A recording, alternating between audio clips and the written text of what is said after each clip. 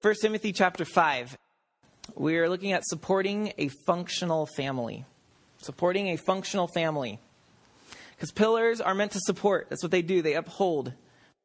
We've been looking through this book with the idea of pillars. Pillars comes from this verse. Chapter 3, verse 14. Paul's writing, because I hope to come to you, Timothy, soon.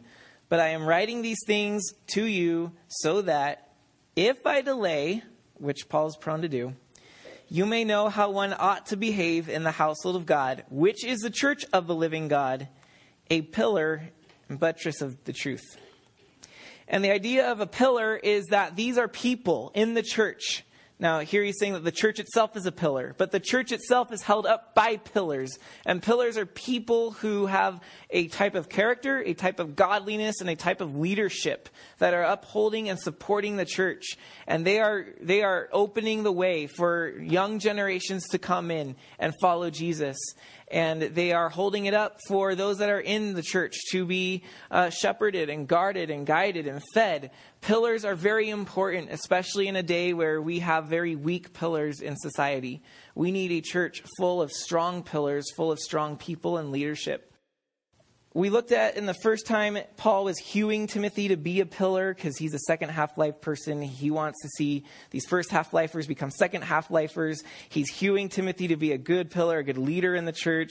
And the second one, we learned that pillars need to be grounded. So pillars are passing on everything they know to new pillars. Pillars are grounded. All pillars must have a foundation. They're grounded. And then now we're looking at how pillars support. They hold something up. And here we see that the leaders of a church are supportive of their family, their church family. That's what makes a family functional. They support. We don't want a dysfunctional family in the church. We want a functional family in the church. Now, our church looks, as I look around, in America, it seems to me that churches are beginning to look a lot like our families. And I mean that in a very sad way. We have a lot of dysfunctional families in America. And we know the stats, how the divorce rates are going up. And there's a lot of parents who have no business being parents. And we see a lot of dysfunctional families. And unfortunately, we see this lack of ability to support members of the same family and to care for one another coming into the church. We see this in generational battles. We see this in theological battles. And we just frankly see this in us buying our American culture individualism. We go into church and things all about me, and I'm a consumer, a spiritual consumer, and I'm not a contributor, and I don't care about the people around me. And it's proven by the fact that some of us get very uncomfortable when we have to share prayer requests like Pastor Mike just challenged you to do. And our churches are beginning to look very dysfunctional. There's not a lot of function. There's not a lot of support happening. It's just filter in, feed me, filter out. So this is sad. And I think the reason we're seeing churches beginning to look like our families is because there is definitely a tie in there, isn't there? Because our churches are made up of people who are part of families. And so when we have bad parents who are now growing up and in the church, and some of them becoming leaders in the church, we have bad churches. And this is the same thing with youth, One of the struggles of doing youth ministry is you realize really quickly that parents expect you to raise their kids.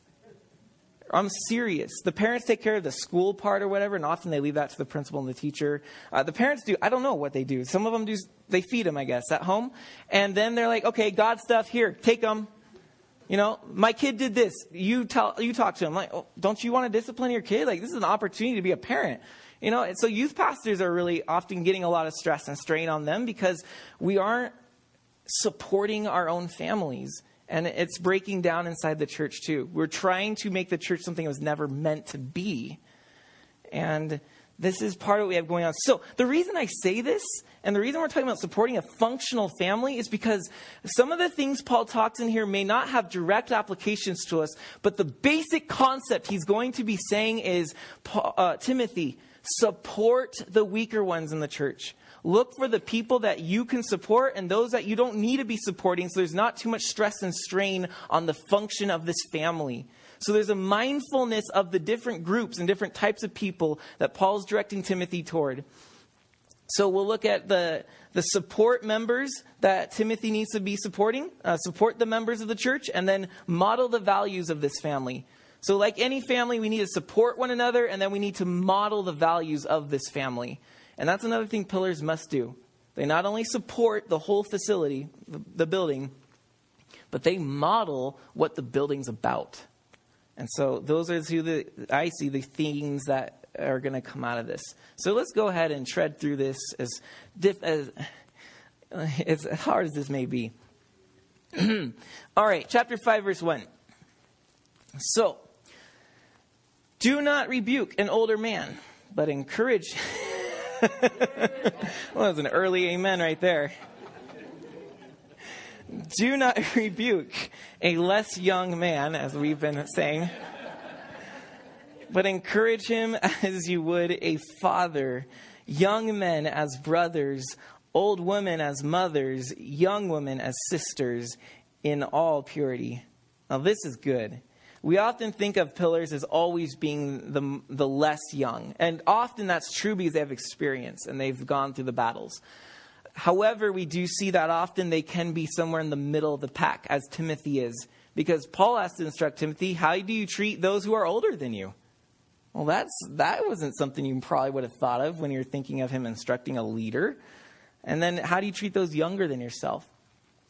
Right here is one of the key things to helping support the family. A functional family is don't let the pillars get power to their head. And that can happen, especially with a younger leader. They can kind of get power crazy and get all, this is my identity and I'm all hot and you're not because I am wave the magic wand and you don't. And Paul's telling him, Timothy, you need to understand where the age groups are and treat them both with reverence and respect.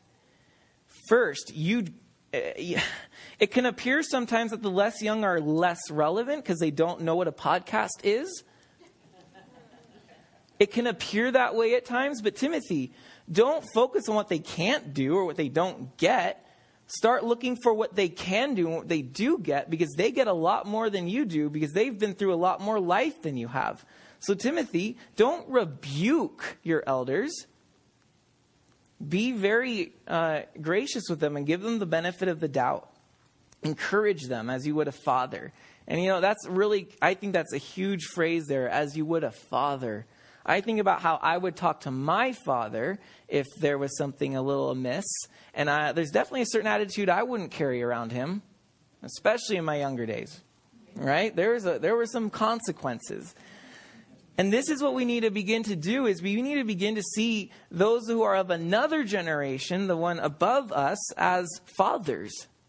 And they must be treated with that type of reverence.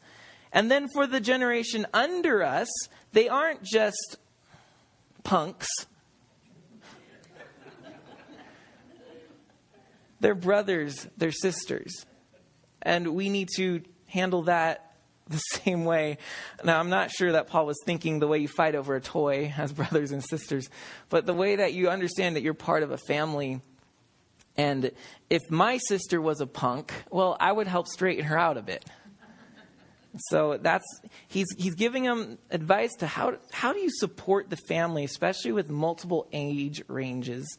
And that's the key. Understand that's a family. Begin to see the older as fathers and mothers and the children as brothers and sisters. And we can work with that as we support one another.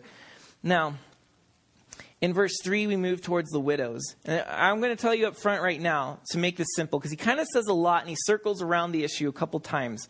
But what the bottom line is, if you were to do a Reader's Digest of this section on widows, Paul is simply going to say, Timothy, support the true widows and let their family members support the other widows. All right, so you have to understand what a true widow is and then what another widow is. And so he's going to give those qualifications. In short, a true widow is it's a woman who does not have any family that they can call upon for help. And they are past the marriageable age. That's a true widow. They have no help. Paul says, take them and let the church support them. Now, if they are young, let them get married. That's not just all women should get married, so tell them to just be a woman. That's not some sexist thing he's doing. You think about this for a second. If Timothy is bringing in a ton of young widows at a marriageable age into the church, how does that look on the outside? These young pastors with a bunch of young single ladies, taking them in freely. So it's actually a very wise suggestion that Timothy understand the young ones that can be married. Look, don't put more stress and strain on the church. Don't make it look bad on the outside. Let them encourage them to get married. That's how they can be supported. So we've seen what a true widow is and what a not true widow is. A not true widow can get married again. And another instance is if there is a widow who has family that can support her, the family needs to support her. And that's the bottom line. So he's really trying to he's a penny pincher here. Let the church spend the money where it needs to and not just support everybody who wants it if they can find other means. So we'll dig into a couple of these verses. Verse 5:3. Honor widows who are truly widows. But if a widow has children or grandchildren, let them first learn to show godliness to their own households to make some return to their parents.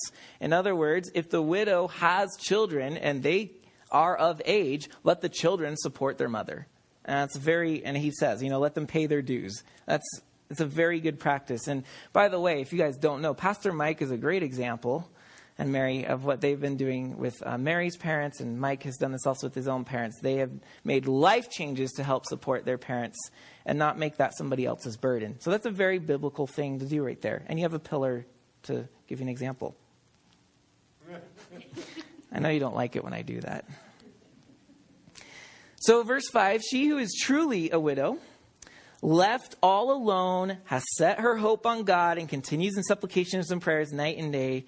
But she is, that's a true widow. But she who is self-indulgent is dead while she lives. That may be an allusion to a widow who would say, well, I need to find livelihood somewhere, so I'll be someone's mistress. That self-indulgent life. Well, she's dead while she lives. That's no life at all, especially in the kingdom of God. So he's saying, see, before you take them in, see what they're doing with their life right now. Verse 8. But if anyone does not provide for his relatives, and especially for members of his household, he has denied the faith and is worse than an unbeliever. Whoa, those are some strong words. If you do not provide for your relatives, you've denied the faith and you're worse than an unbeliever. Now, I've heard this verse abused horribly. And it's gone something along the lines of, if you are a male and you are not working or not providing enough income, some have gone as far to say, if your wife is making more than you, then you're not providing for your family and you are denying the faith and you're worse than an unbeliever. Whoa, people, whoa. Context. You guys know because we're doing this. He's talking about widows here.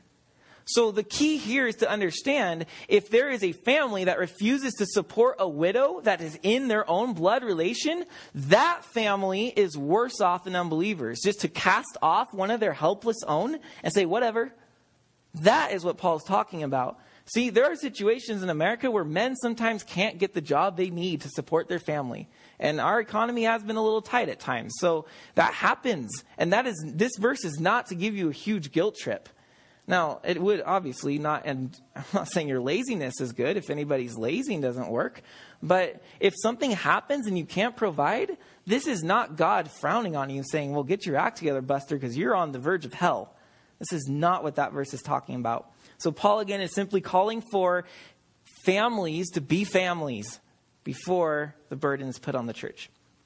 So, 9. Let a widow be enrolled if she is not less than 60 years of age, having been the wife of one husband, and a good reputation. So let her be enrolled if she is 60 and over. Enrolled means she would become part of the church staff, it would seem. So she comes on and the church literally supports her. Now, there's a give and take here. She becomes a prayer warrior for the church, it's going to say in a bit. So that she has a specific role. And man, I was reading this and drinking and daydreaming and saying, wouldn't that be awesome if more churches had people who were on staff dedicated to praying all the time. I mean, what would that look like? And that might be a really cool way to support people. I just thinking. I'm not a businessman by any means, so I don't know if that's even feasible. But that would be really neat. And it seems to be the setup that they had going on there. So why does, though, Paul say above 60? Well, we've already talked about that. If they are younger then and can get married, let them get married, Timothy. But if they're above 60, well, then they're probably in a desperate situation. And they may not have many relatives around. Now, the number 60, this is one of those things where we have to kind of take with a grain of salt. Is that a universal code? Like every society, it must be over 60, including America? Or is this just one of those things where in Ephesus, this seemed to be a good age number because of the lifespan of some people and the timing of when most males died off? And it happened a lot. I mean, the average lifespan was about 30 to 40 years of this time, and that might be generous. Some of it was younger. So there's... our lifespans are longer. Does this mean our number needs to be higher? Is there supposed to be a certain number, or are you supposed to just sort of sense this out? These are good questions. So this is why I say some of this is not necessarily to be law for the church, and it's why it's not all directly applicable. But the concept of learning to support one another is important. And that's what Paul is, again, emphasizing. Pillars support a functional family. So there you see in verse 11... refuse to enroll younger widows when their passions draw them away from Christ and desire to marry. They incur condemnation for having abandoned their former faith. It would seem that when you became a widow supported by the church, you kind of entered, I don't know how to say this without sounding... but it's sort of like you become part of a group in which you're supposed to be this for life with the church. They're supporting you. And so Paul's basically saying, don't put everything in this woman and support her. And then she all of a sudden, I want to get married. I met this guy. And he's saying, don't let that fickleness happen. Okay. So just take on widows who can actually be devoted to this. That's part of what that's saying there. So denying the faith doesn't necessarily mean they're, giving up on Jesus. It just means that they denied what he brought them in to do as having these prayer warriors on board. Verse 13, beside that, they learn to be idlers, going about from house to house, and not only idlers, but also gossips and busybodies, saying what they should not. So if they don't, if he's taking on too many people, then these ladies are going to have nothing to do, and they're going to go around from each house to house where the church is met and kind of just spread rumors and talk and talk and talk. And it could be that this was actually happening because we saw before where Paul was telling Timothy, be careful about women having authority with teaching, because it may have been that it was these widows who were either receiving the false teachings from some of these false leaders, and then they go from house to house and spread it for them. Pretty easy work right there. Or they themselves were misunderstanding things, and they were trying to, as they go to house, they were confusing a lot of people. And Paul's saying, Timothy, just, you know what? If they're young enough, just let them get married so we avoid this gossiping stuff. Try to make sure we only have as many as necessary. So just some things they're working through there. I think we have our own things too. Okay, so I would have that younger widows marry, bear children, manage their households, and give the adversary no occasion for slander. Now, in 17, so that's basically the widow section. In 17, another group of people to support. So we've seen support the different generations in different ways. Support the widows who are truly widows. Now 17, let the elders, so now support the elders, who rule well, be considered worthy of double honor, especially those who labor in preaching and teaching. Now, the word elder here, every single commentary agreed, is not limited to a person of older age. The word elder here is referring to leadership. And you see that being used in Titus as well. That elders can refer to those who simply have a position over others. And so Paul here is saying, hey, make sure that you support them, especially the teachers of the word. They need to have double honor. Now, what does double honor mean? Double honor would refer to honoring them in two different ways at the same time. So honoring them, yes, because they're your leaders, and so giving them that respect, but also honoring them in the same sense that he used the word already in 5 verse 3. Honor widows who are truly widows. And in that context, we learned that honoring them included supporting them with their needs and finances. So to the elders, he's saying, give them double honor. So support them financially and give them reverence and respect. That's how you can support your leaders in the church. So here he gives now his reasons for this in 18. For the scripture says, you shall not muzzle an ox while it treads out the grain. So the ox gets rewarded while it works. And that's from the Old Testament. And then the laborer deserves his wages, attributed to Jesus. So there's his reasoning for that. Do not, verse 19. Now, here's how you protect. Part of how you support your elders is also 19.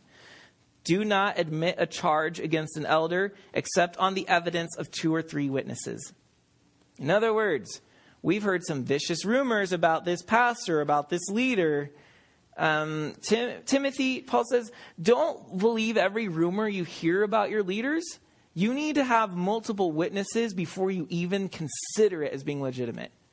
I mean, I've heard all kinds of things about all kinds of people from one person.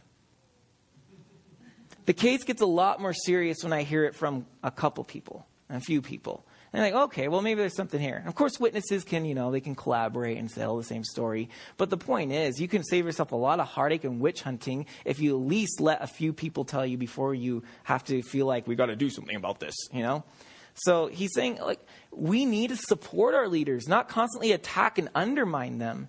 They need our support. So make sure before we complain about them that we have good ground for dealing with it. Now, there will be times when there's a legitimate complaint. He doesn't ignore that either. Verse 20. As for those who persist in sin, rebuke them in the presence of all, so that the rest may stand in fear. Ooh. So tonight we're going to call Pastor Mike up here. No, I'm just kidding. So 21. In the presence of God and of Jesus Christ and of the elect angels, I charge you to keep these rules without prejudging, doing nothing from partiality. Now, Timothy, how do you elect some leaders? 22. Do not be hasty in the laying on of hands, nor take part in the sins of others. Keep yourself pure. Now, 23 gets interesting. No longer drink only water, but use a little wine for the sake of your stomach and your frequent ailments. So Timothy is given permission by Paul to drink wine. Apparently, this was a medicinal use for his stomach. And then in verse 24, the signs of some men are conspicuous, going before them to judgment, but the sins. But the sins of others appear later. So also good works are conspicuous, and even those that are not cannot remain hidden. His point is, Timothy, keep yourself pure. Don't follow these false teachers and their sins. So don't be quick to lay hands on somebody. Observe them and see, are their ways pure too? Because sometimes sins are obvious, but he's saying sometimes they come out much later in life. Other times good works are not obvious, and sometimes they are, but they will come out later in life. So don't always go off your first impulse with people. And sometimes we see someone, they're so charismatic, and look at the people follow them. We're quick to crown them. Come lead us. And then later we find out what we got stuck with. But we need to be more careful about that and not be deceived by just impressions and what comes across. We need to watch truly. Faithfulness is huge. How are they on a consistent basis? Are they faithful to the faith? What are you going to expect on a consistent basis? Now, regarding the wine again, when he tells him when he tells him in 22 to keep yourself pure, it's just interesting food for thought, or drink for thought, I guess. In 23, Paul could be clarifying what he means by keep yourself pure.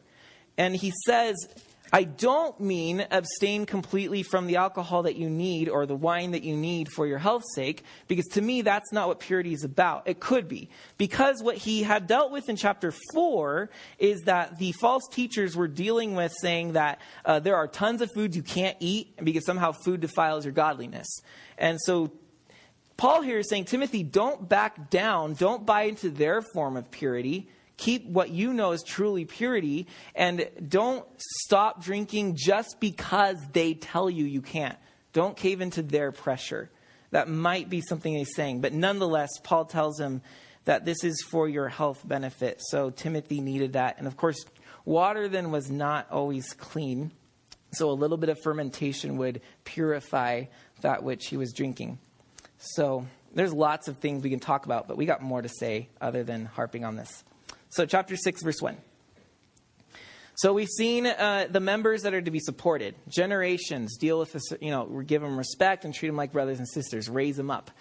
We saw the widows.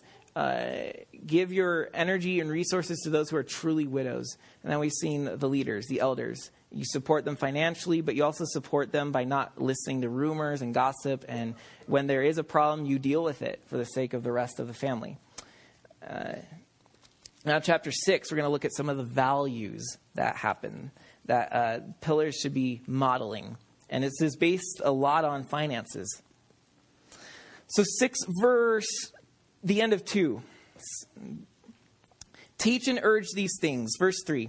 If anyone teaches a different doctrine and does not agree with the sound words of our Lord Jesus Christ and the teaching that accords with godliness, he is puffed up with conceit and understands nothing. So now he's going to start to address the false teachers. And they're greedy people. Greediness is their code. So he has an unhealthy craving for controversy and for quarrels about words which produce envy, dissension, slander, evil suspicions, verse 5, and constant friction among people who are depraved in mind and deprived of the truth, imagining that godliness is a means of gain. So, Timothy, the false teachers in your midst, look out for them because they're going to be quick to want to have arguments and dissensions, and the things they teach or the things they say, they're going to be dividing people. And you can always tell when somebody thinks they're right and everyone else is wrong is because they get very argumentative and they get very absolute on you and they don't even listen to you. It's all about what they have to say, not about what you want to say. And so it's very easy to spot, Timothy. Look out for them. Now, their motive is thinking that what they can teach will give them some sort of income. So on one hand, we have this whole give honor to your elders, support them financially. And then on the other hand, you have this, well, but be careful because some of them are in it just for the money and you don't want them. Now, in verse 6, Paul's going to start addressing this. There is great gain in godliness with contentment. So look, they're right. If you want to gain something, be a teacher of the word. You're going to gain a lot, but it may not necessarily be money. If you are godly with contentment, you're going to gain everything in the world. You're going to gain peace. And that's one of the things that Paul is just kind of turning this on its head. Oh, yes, there is gain in the church, but it's not necessarily financial. 4, verse 7, we brought nothing into the world and we can take nothing out of the world. But if we have food and clothing, with these we will be content. Whoa. Merry Christmas. How do you feel now? Now, I'm sure most of us are kind of past that disappointment. I didn't get what I wanted for Christmas. And I'm kind of at the point where it's like, just give me one thing, it's fine. But how many of us are like, but I really want this, and I hope my wife knows. No, with food and clothing, we will be content. Wow. That's all you need, huh? But those who desire to be rich fall into temptation. Now, we need to realize that this is not going to, before we go into this is not a shooting at all the rich people in the world. All right? A lot of missions cannot exist without people that have some extra money. A lot of what happens in the world, in the gospel, and the good, and the social justice that we try to bring to third world countries, none of this can happen if people don't have a little extra. But then again, maybe they wouldn't be there if everyone didn't, So this is not going to shoot at them, but notice the key here is those who desire, or in other words, those who lust after being rich. Those who lust after having more than they need. That's who this is addressing. Unlike these false teachers. But those who desire to be rich fall into temptation, into a snare, into many senseless and harmful desires that plunge people into ruin and destruction. For the love of money is a root of all kinds of evil. Now that is there in verse 10. The love of money is a root of all kinds of evil. That was a proverb of the day. Paul is actually saying something that everybody had heard. It was one of those street proverbs. We have them around in our lives too. So, and the thing that you know about Proverbs is Proverbs are never meant to be universal truths. They're meant to be teaching tools. So, for example, he's not saying that every single evil in the world is because somebody wanted to be rich, although it could be a lot of the evil. His point is Proverbs are often exaggerations to make their point. They're teaching tools. So he's really pointing out the fact that, look, if you desire to be rich, it's just going to lead to nothing but harm. It's not always a good thing. And we get first row observation of this in America. A ton of rich people who are extremely miserable. And we can see that. And oftentimes, the desire for richness leads you to do stupid things. And it leads you to sin, and it leads you to corruption. And you can actually wreck your life, not just be miserable because you thought money would answer your problems, but you can actually get yourself into problems. Okay, so verse 11. Some instruction to Timothy. But as for you, O man of God, flee these things. And while you run from them, pursue righteousness, godliness, faith, love, steadfastness, gentleness. This is a miniature type of the fruits of the Spirit, isn't it? Interesting. He didn't just say prefer them, pursue them. What does it take, to pursue that list? And are we just kind of sitting back saying, well, at least I don't do that? Or are we actually seeking to grow and pursue in these things?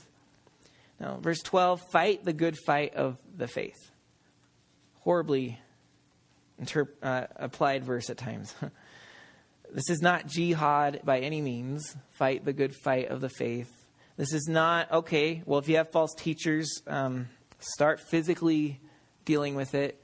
This is not a violent thing at all. In fact, the Greek, the wording for fight the good fight is actually an athletic term. So it would be more like a boxing term. And the idea there is not necessarily go and punch people out, but to keep on going it's the boxer who lasts the longest that wins, not necessarily the one who punches people the hardest. So the idea is of endurance. And some even suggest that Paul has nothing in mind whatsoever boxing. It might even be referencing to a race. Just race the good race with all endurance. Just keep going, Timothy. Don't quit. So this is proper support coming from Paul to Timothy. Fight the good fight of the faith. Keep on going. Don't give it up. It's tough sometimes to be in the arena. And you're going to fail in the arena. And you're going to get hurt. But Timothy, that is no excuse to just walk out. Keep going. And sometimes we need, because we don't do this to ourselves. We don't tell ourselves, keep going. It's so painful. I love it.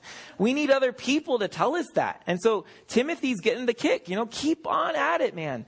And man, I would tell you, it would be so helpful for more of our church leaders to get that kind of encouragement and exhortation from others. Because there are so many that feel lonely and they just want to quit. It's hard and it is lonely. Not everybody gets it. They kind of treat you with this like, ooh, you're an angel. I don't want to talk to you. But Paul is helping Timothy. Go, buddy, go. Take hold of eternal life to which you were called and about which you made the good confession in the presence of many witnesses. So Timothy, remember, we all saw you say, I believe in Jesus. I want to be a pastor. Remember that. We're all rooting for you. 13, I charge you in the presence of God who gives life to all things and of Jesus Christ, who is his testimony, who in his testimony before Pontius Pilate made the good confession. Jesus didn't back down even as he's about to die. He kept on standing up for who he was even before Pilate. To keep the commandment unstained and free from reproach until the appearing of our Lord Jesus Christ, which he will display at the proper time. He who is the blessed and only sovereign, the King of kings and Lord of lords, who alone has immortality, who dwells in an unapproachable light, whom no one has ever seen or can see. To him be honor and eternal dominion. Amen. So, Timothy, when the going gets tough, remember that. Remember Jesus in his testimony, how he held to his testimony even to the cross, and how he's coming back. So keep going because he's coming back. This won't be forever. And remember who your God is. That's who you're standing before, and that's who you're standing for. So keep going, Timothy. That's an amazing, climactic, poetic, Paul's waxing theological. He's just going, and Man, Timothy and the church listening to this must have been like, yeah, let's go get him. So finally, in 17, I think Paul here kind of like, maybe is a little harsh about the riches. So let me address those who are already rich. 17.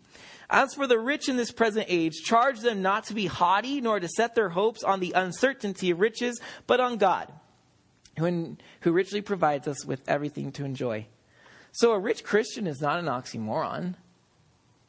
But a rich Christian who acts like he's better than everyone else, and you are too below me, or that job is too below me because you're wealthy, that is an oxymoron for a Christian. Now, I don't mean to offend anybody who's an attorney or who knows an attorney, but I'm just going to stereotype for a second, so understand me. I worked with attorneys for a year in Orange County, and not direct. I didn't have like a suit and tie job at all, but I worked with them on the phone, and I ran errands for them, and they can. Because I made about minimum wage and I wore a polo shirt and jeans, and they made about 10 grand plus a month, and they wear very nice clothes, and when you would have to call them with a problem with their document, they were very unhappy to hear who you were and that there was a problem, and like, why are you wasting my time? And I get it. They're busy. I totally get it. But there was also this moment, and we all loved this so much. We got such a kick out. We're so evil. There were the moments when, I don't know, it's like this. We served a bunch of law firms. They would give us their work, stacks of work. And we would go to the courts, and we would go to the clerks in their windows, and we would file them. Sometimes we'd go to the judges and give them the judges. We just did the dirty work for the lawyers. So we did all that. And every now and then, you would see a well-dressed person come in who looked lost. And we knew instantly. This poor attorney couldn't hire one of us to do this for them. Or they were, at the deadline. They want to make sure that they had to do it right then. So they come in and they're kind of like, I don't know. They have to stand in line. And they get really upset about that. Like, what do you mean I can't get to the front line? Literally, what do you mean I have to wait in line? Sorry, but you got to wait with polo shirt. Yeah, anyways, you could go on and on. That's the attitude, though, that should not be becoming of a Christian. Just because you have accomplished something or you make a certain amount of income, that's not how you support a family. This family, we would not be supported by that attitude, no matter who you are and what you can do in court. We need down-to-earth people who are willing to say, you know what? I'm not putting my hope in my riches, and I'm not haughty because of my riches. I'm putting my hope in God, and I boast only in the cross of Jesus Christ.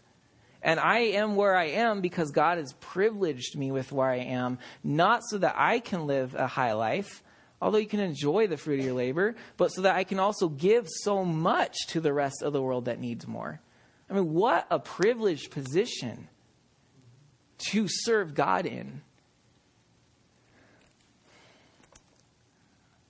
So in 18, they are to do good. The rich again. They are to do good, to be rich in good works, to be generous and ready to share, thus storing up treasure for themselves as a good foundation for the future, so that they may take hold of that which is truly life. So, man, with all that you have, be a pillar. Don't assume because of my bank account, I'm a pillar already. We don't want that. We want people who actually model the values of the church. So very lastly to Timothy. So that's all done. Oh, Timothy, verse 20.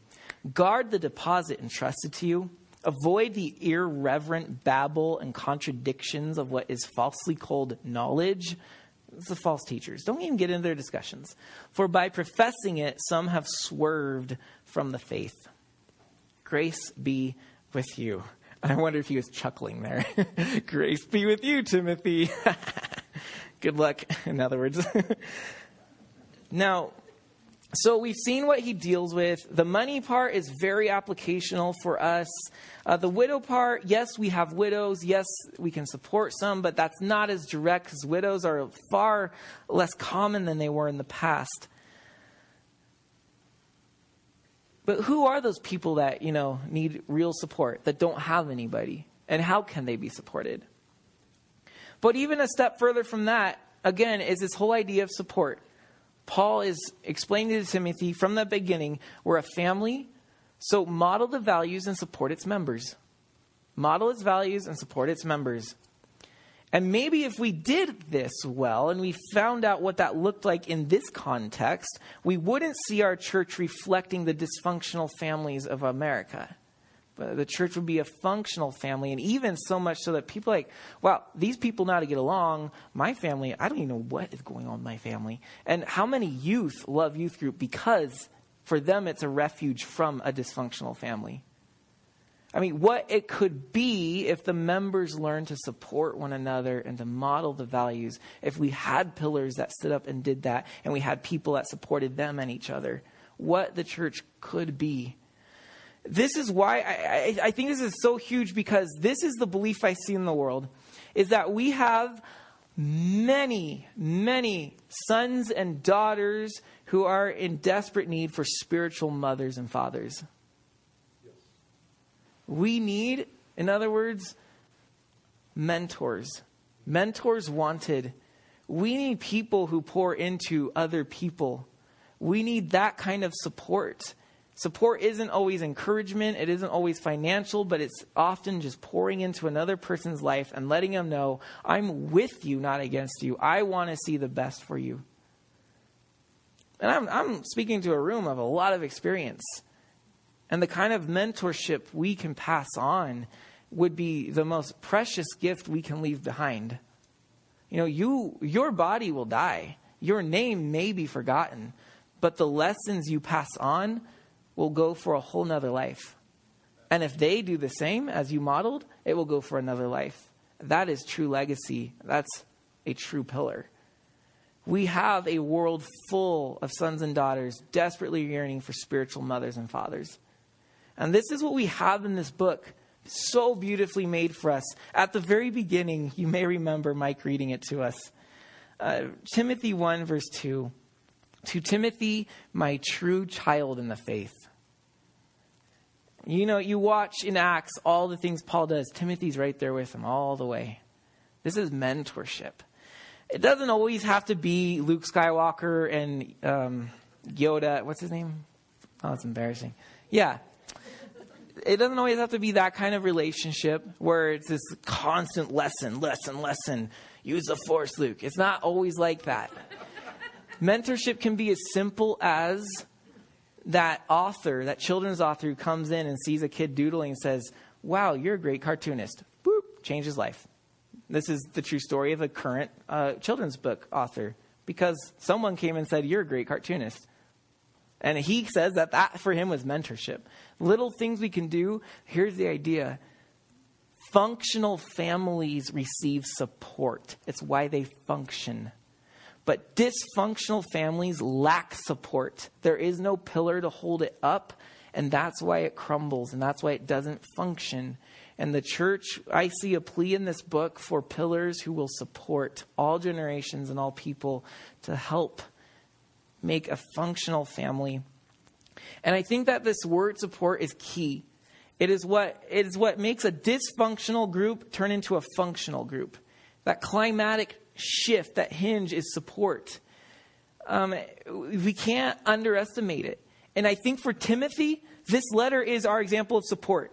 Can you imagine Timothy just being left there, younger than a lot of people? He hasn't really lived in Ephesus. He's visited it. And then he has to go around and tell people, you are teaching false doctrine. Oh, you know where I have my degree? You're teaching false doctrine. And they're like arguing with him. And well, we're older. We've been here longer. We know this and that. We know so-and-so. This person's money. We have them on our side. What can Timothy do in some of these situations? Who are you to come and tell us what to do? But Paul leaves a letter in his name, whom Ephesus knows because he's their founder, and says, listen to Timothy, my son in the faith. It's almost like a this is my son, hear him moment, isn't it? That's power and support. And that Timothy needed to do what he was to do. We need to support. I think of the past, the patriarchs in the Old Testament, how you would have the famous episode of Isaac getting towards the end of his life. And what does he have to do with his sons? He has to pass on the family blessing, right?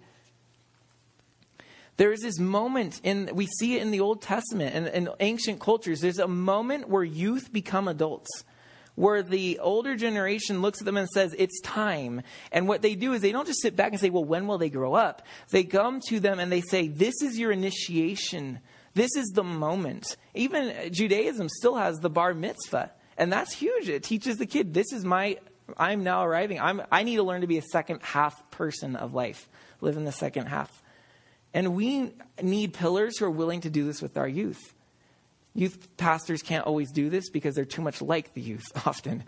We need the, coming from other sources to show that it's not just the youth pastor who cares about the kids only. There is a whole church that cares about them. And they're willing to say, it's time. Here is the blessing, the grandfatherly blessing to you to go, rise, inherit, to go, lead, be a pillar. We need the commissions. That also is support. And that is also what Paul's doing in this letter to Timothy. Let's ask God for 2016 to be a year where we can find, and I think all ages can find this, a son or daughter in desperate need of a spiritual mother or father.